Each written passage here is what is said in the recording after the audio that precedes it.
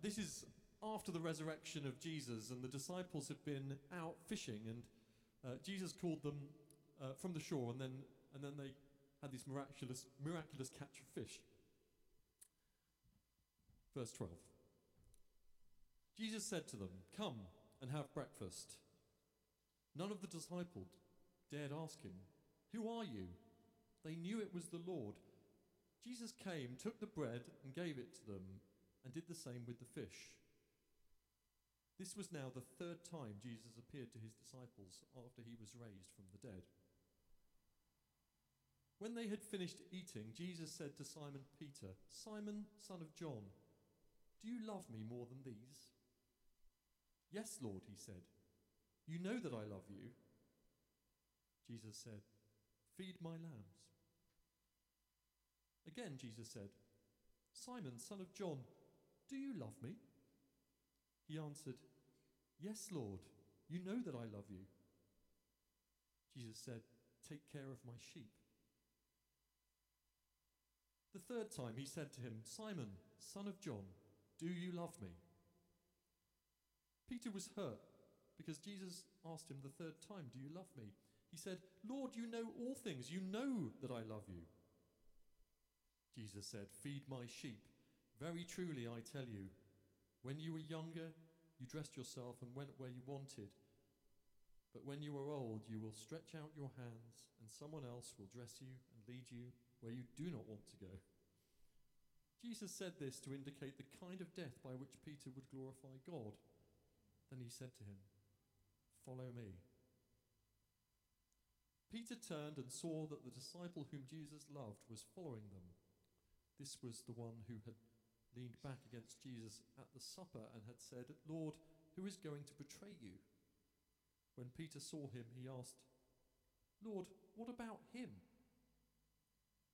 Jesus answered, "If I want him to remain alive until I return, what is that to you? You must follow me."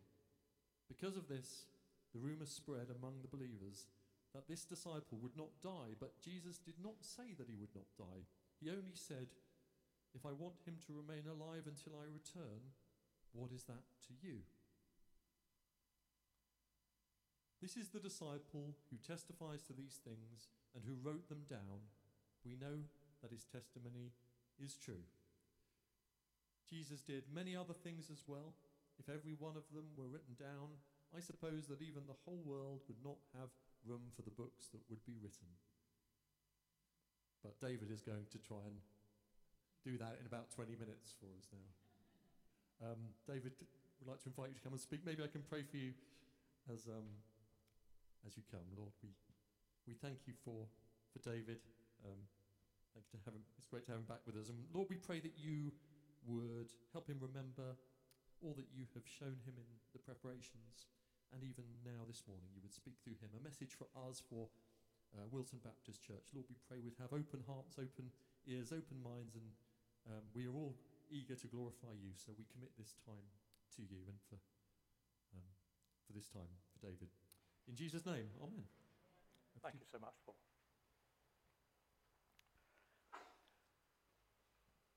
If you ask me who is the apostle that I most admire, it would have to be Paul, the writer of Ephesians, one of the great doctrinal letters and deeply moving.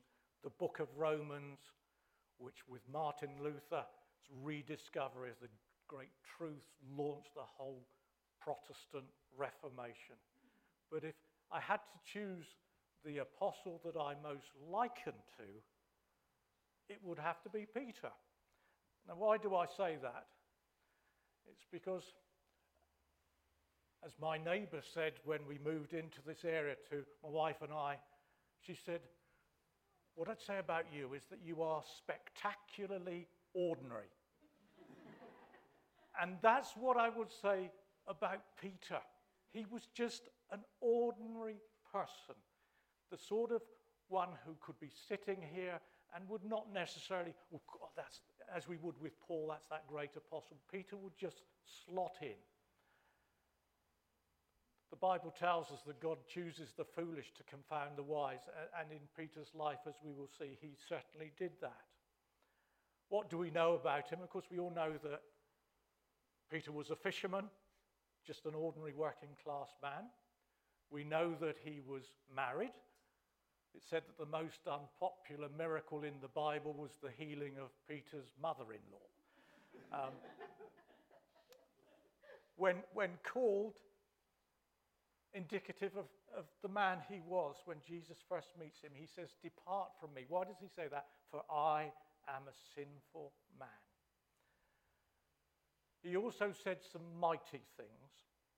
When Jesus was asking, "Who do you say I am?" what is Peter's response? Because there was a lot of speculation from other people. "You are the Christ, the Son of the living God." What is Jesus' response to that? "Blessed art thou, for flesh and blood has not revealed that to you, but my Father who is in heaven." And he then goes on to say this commission.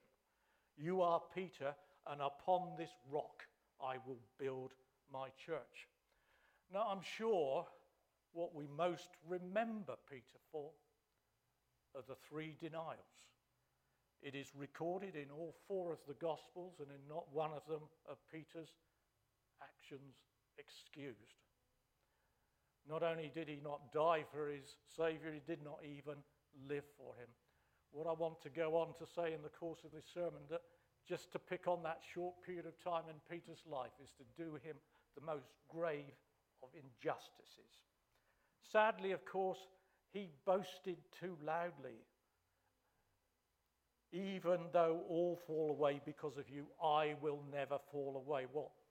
And then Jesus' response, "Simon, Simon, indeed Satan has asked for you that he might sift you like wheat." That prophecy, of course, so shortly came about. Peter prayed too little, he slept too much in the Garden of Gethsemane, and he followed too far away from his Saviour. And of course, he was recognized in the courtyard. He didn't utterly abandon Christ, but I'm sure in the course of these events he greatly increased Christ's sorrow. His first denial was just evasive, clearly loud enough for others to hear. The second, he says, "I don't know the man." Well, what a shocking thing when he says, "You are the Christ, the Son of the living God," that he denies knowledge. And on the third occasion, when they'd moved to the courtyard, witnessed the beatings, there it was that he denied a third time. And of course, as we all know, the words from Mark's Gospel, "Before the rooster crows twice, you will deny me 3 times." And in Luke's Gospel, immediately while he was speaking, the rooster crowed. And then the Lord looked at Peter. And I can imagine that look, and I think we can all imagine how Peter felt at that occasion. It must have absolutely devastated him. Having undergone 3 years, this blessed association with the Son of God, and remembering those words, and I'm sure from the Saviour's angle, it's the words from a friend that always cut the deepest, isn't it, in our lives. And Christ's all-knowing eyes clearly looked deep into Peter's soul. It was a tender piercing, but it undoubtedly broke Peter's heart. As a little girl once said in a prayer, "Lord Jesus, when you looked upon Simon Peter when he sinned and made him go out and weep bitterly, Lord, when I sin, look at me." I think that's a great prayer, isn't it, friends, for all of us? The story of Peter's denial is a lesson about the security of God's saving grace in our lives. What is most emphasized in this passage is not Peter's failure, which was great, but the Lord's forgiveness, which was far greater. And that, of course, was what Peter was in need of on this occasion. At the back of all of this, of course, was Jesus' prayer himself for Peter. "Satan has demanded to sift you like wheat, but," a divine but here. Whenever you see but in Scripture, there's something very precious coming. I have prayed for you that your faith will not fail. It was always said, the writer of the Hebrews says this about Jesus and his prayers. In the days of his flesh, he offered up both prayers and supplications with loud cryings and tears as the one who was able to save him from death. And he was heard because of his piety. A prayer very much heard. We have here a story of wonderful security. The blessings, the lovely prayer that Jesus himself preached in John 17 for his church, when he says, those whom you gave me, I have kept, and none of them is lost except the son of perdition, that the scripture might be fulfilled. It's important to note Peter's courage failed, but not his faith. And it is the faith where we see the true Peter, the Peter that we all know and love. Why? Because he did leave the company he was in. He went off and wept bitterly. I don't think any of us can preach such an impressive sermon as the cock when it crowed on that occasion, because it effectively delivered this mighty message to Peter's conscience. It was said by the early church that he would go around saying, I am Peter and even I am Judas, and that at the crowing of a cock in any time in Peter's life would cause him to weep. It's right, friends, that many can sin with Peter, with my namesake David, but they can't all repent as they did. And if you don't repent, if there is no change of heart, there is no hope. The passage that Paul has read to us this morning is the first conversation recorded of Jesus with Peter after these three denials. Now remember, this is the person who Jesus said, I'm going to build my church upon you, Peter the rock. And if Peter was going to continue with that ministry, the founding effectively of the church, he needed to be restored. And he needed to be restored in a public fashion. That the other disciples, they had not denied Christ as Peter had done. So there is this public examination and ultimate forgiveness. And this, the important thing to stress here, that Peter needed to get back on course in his life. And I'm sure, friends, we've all been in that situation before.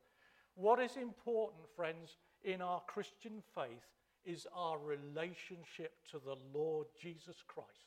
Ultimately, it's not your relationship to the church, this church, not your relationship to the Sunday school or your Bible study or your Christian friends. All of that is important. Please don't, I wouldn't say otherwise. But critical, what is your condition in relationship to the Lord Jesus Christ? When we examine this conversation, you perhaps have noted that Jesus doesn't refer to him as Peter the rock, but Simon, which means the timid dove, his former name. And so it is right from the start that the scalpel, the surgery is starting. I think it's important to note the questions that Jesus puts. Not, do you admire me? Do you fear me? Questions about all the works or anything else. The question relates very simply to one of love. And that love is the brightest, friends, of all the graces. It is the best evidence of your Christian faith in your life as it shines out in this world. So often love is seen as something sloppy and sentimental and useless, really. It's frothy, but not the Christian love we're talking about here. As Paul reminds us in 1 Corinthians 13, love never fails. It will go on into eternity. And if we don't have it, if I speak with the tongues of men and of angels, but do not have love, I have become a noisy gong or a clanging cymbal. Do you love me is the question. It was great that that question was asked of Peter. It certainly wasn't asked of Judas. And it's a blessing today that this question can be asked of us. Do you love me? A disciple often believes when he feels no love, because he can believe that Christ loves his soul. As the Psalm 23 tells us, even though I walk through the valley of the shadow of death, I will fear no evil. Why is that? For thou art with me. And as Sir Philip of Warwick says as he goes into the Battle of Edge Hill, if I forget thee, do not thou forget me. I'm sure it has not escaped your attention.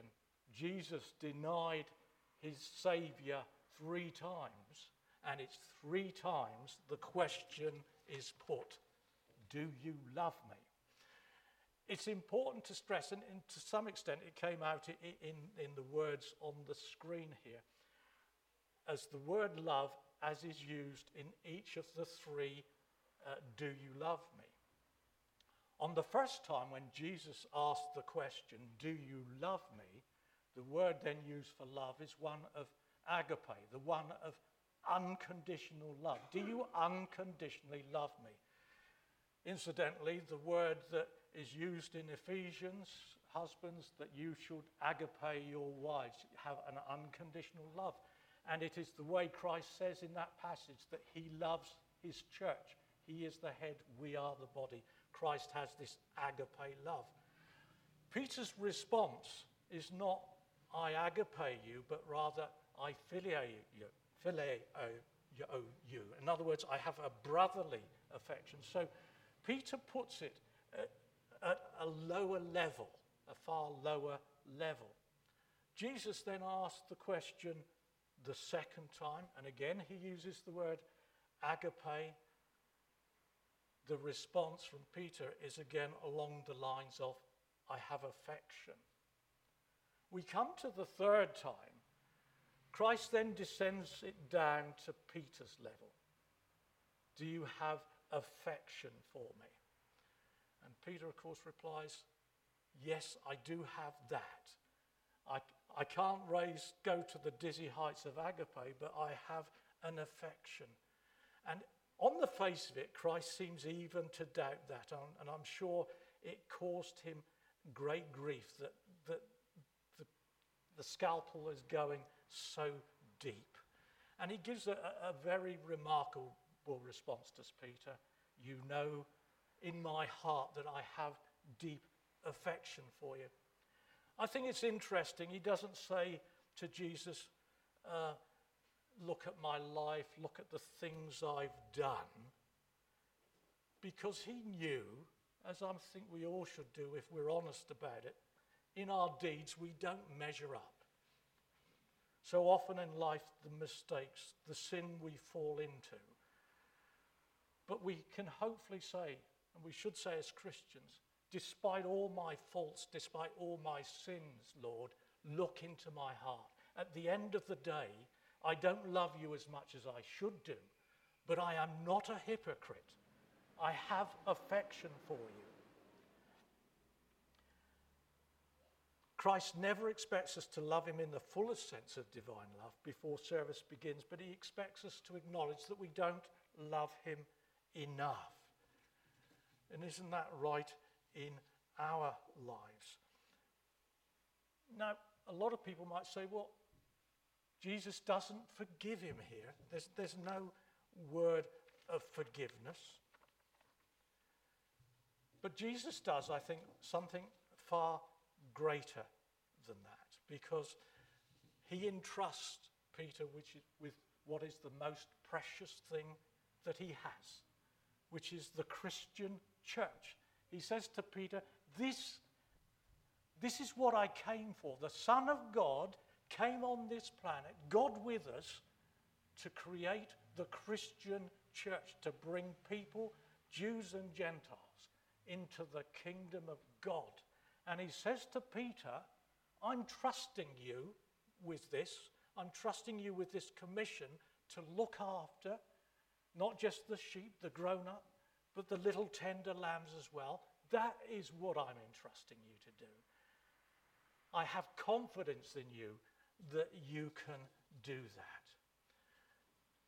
A believer's strong faith is not a strong faith in his own love, but rather of Christ's love for him. I'm reminded of the story of a man in a theatre. He's a good actor with a brilliant memory. And an old minister says to him, "Can you deliver to this audience Psalm 23, which the man duly does, word perfect. The diction was great. The audience applauds. And the actor then says to the old minister, "You do the same now," which indeed he does. The result is quite different because the whole audience is in tears. The observation from the actor, "I know the psalm, but you know its shepherd." And isn't that important, friends, in all of our lives? We can know scriptures, we can know a lot of other things, but the bottom line is, do we know the shepherd? So often, if we're honest enough, we are assailed by doubts. Some people who say, "Well, I don't approve of your doubting," but some are just too complacent. It's a complete fallacy. Some of those with the greatest of faith have doubts, but perhaps an acknowledgement of faith at work is they never gave in to their doubts, but mastered them through faith.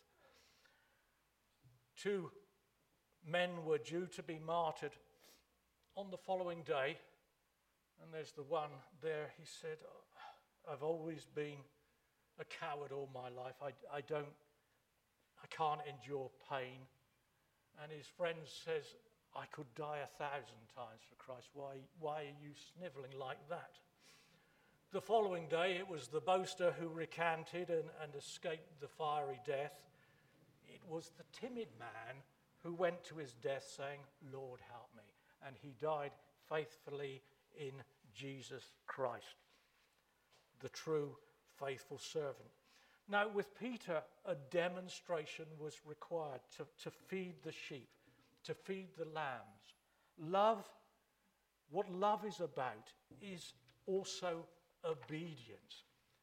How do we know if we love Jesus? And he puts it very clearly to us in John 14. "He who has my commandments," we have the commandment, "and keeps them, he it is who loves me." The blessing, "And he who loves me shall be loved by my Father, and I will love him and will disclose myself to him." So it's not just about our knowledge of the scripture, but it is of this relationship, of this doing for Christ. It's important to stress that Christ does not begin to love his people when they begin to love and obey him. Their love and obedience to him springs from his love towards them. A love that, as we know, is enduring. So if you love me, you will keep my commandments. Too often in life, we're probably like the man who says to his girlfriend, "I'll cross burning sea, I'll swim the widest ocean, I'll fight the wildest animals, and if it's not raining, I'll be over to see you tonight." Isn't that, friends, so often? We have the lips, this is what we're going to do. It's the actions which count. The priest and the Levite passed by, maybe to go down to the temple to pray for the man in need, but it was the Good Samaritan who actually showed mercy to the one in need. It is important that if we're to have a successful, a faithful ministry, we are to care about other people and have a personal concern for them. A senator in Washington was due to host a VIP guest. He was a Belgian ambassador at his home, and he was there to have dinner. The senator's father was there, and he was a dedicated soul winner. And son says to his dad, "Now look, this is an important guest coming here. Behave yourself and keep your mouth shut," basically. The ambassador in due course arrives, and Dad comes down the stairs, and he forgot everything his son had said, and he says to the Belgian ambassador, "Are you a Christian?" His son was deeply embarrassed, but the ambassador remained courteous. Months later, the senator's father had passed away, and because he was related, that the father of this senator, a lot of wreaths turned up, a lot of sympathy expressed. One of them stood out, written on the card accompanying the wreaths with these words, "In memory of the only man in America who spoke about my soul," signed by the Belgian ambassador. And that is, again, doesn't that say a lot? The love that that man had for a total stranger.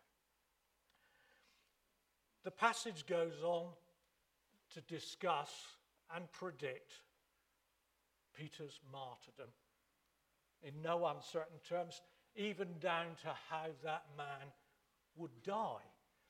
Now, you might think if you were told that, oh my goodness, this is terrible, this is shocking. I don't think Peter felt like that. In fact, I know he didn't, because we read his own words in 2 Peter, "Knowing that shortly I must put off this my tabernacle." In other words, I'm going to die, "even as the Lord has shown me." Peter lived his whole life knowing that death awaited him in the shape of martyrdom.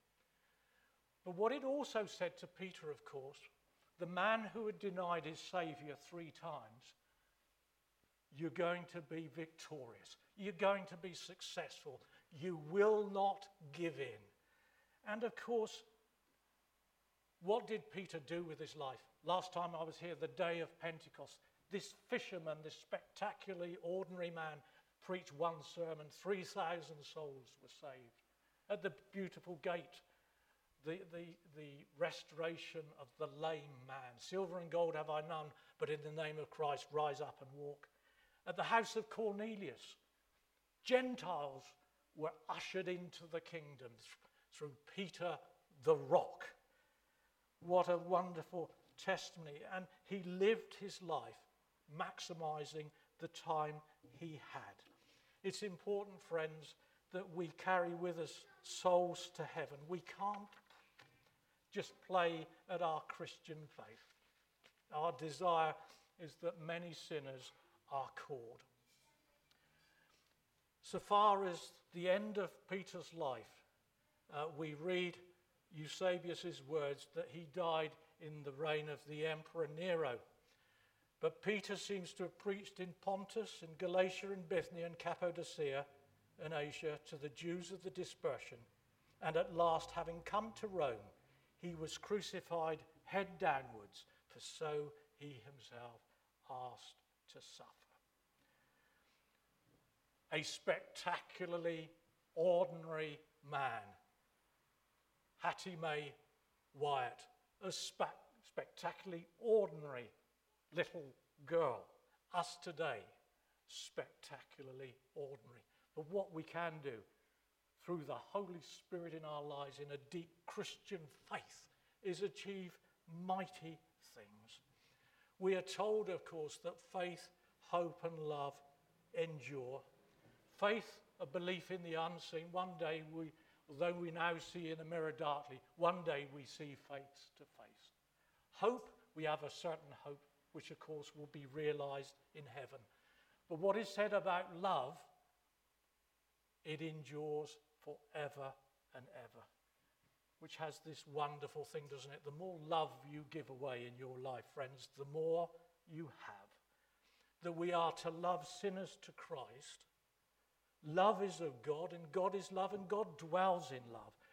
That which is in God and comes from him is the best thing in the world that draws people to God through his mighty Saviour. And with Peter, by the Holy Spirit, may our love be shed abroad in this time. In his Son's precious name, friends. Amen. I think then over to the last hymn, which is one I have picked. Again, in these verses, I think it's 3, isn't it? 3 verses. Jesus each time tells us to do something. There is a blessing that emerges in each of those verses, but the blessing is only achieved by following Jesus. Paul advises me, it's one of the very few hymns which are in a minor key, but it has a major message, friends. A wonderful hymn.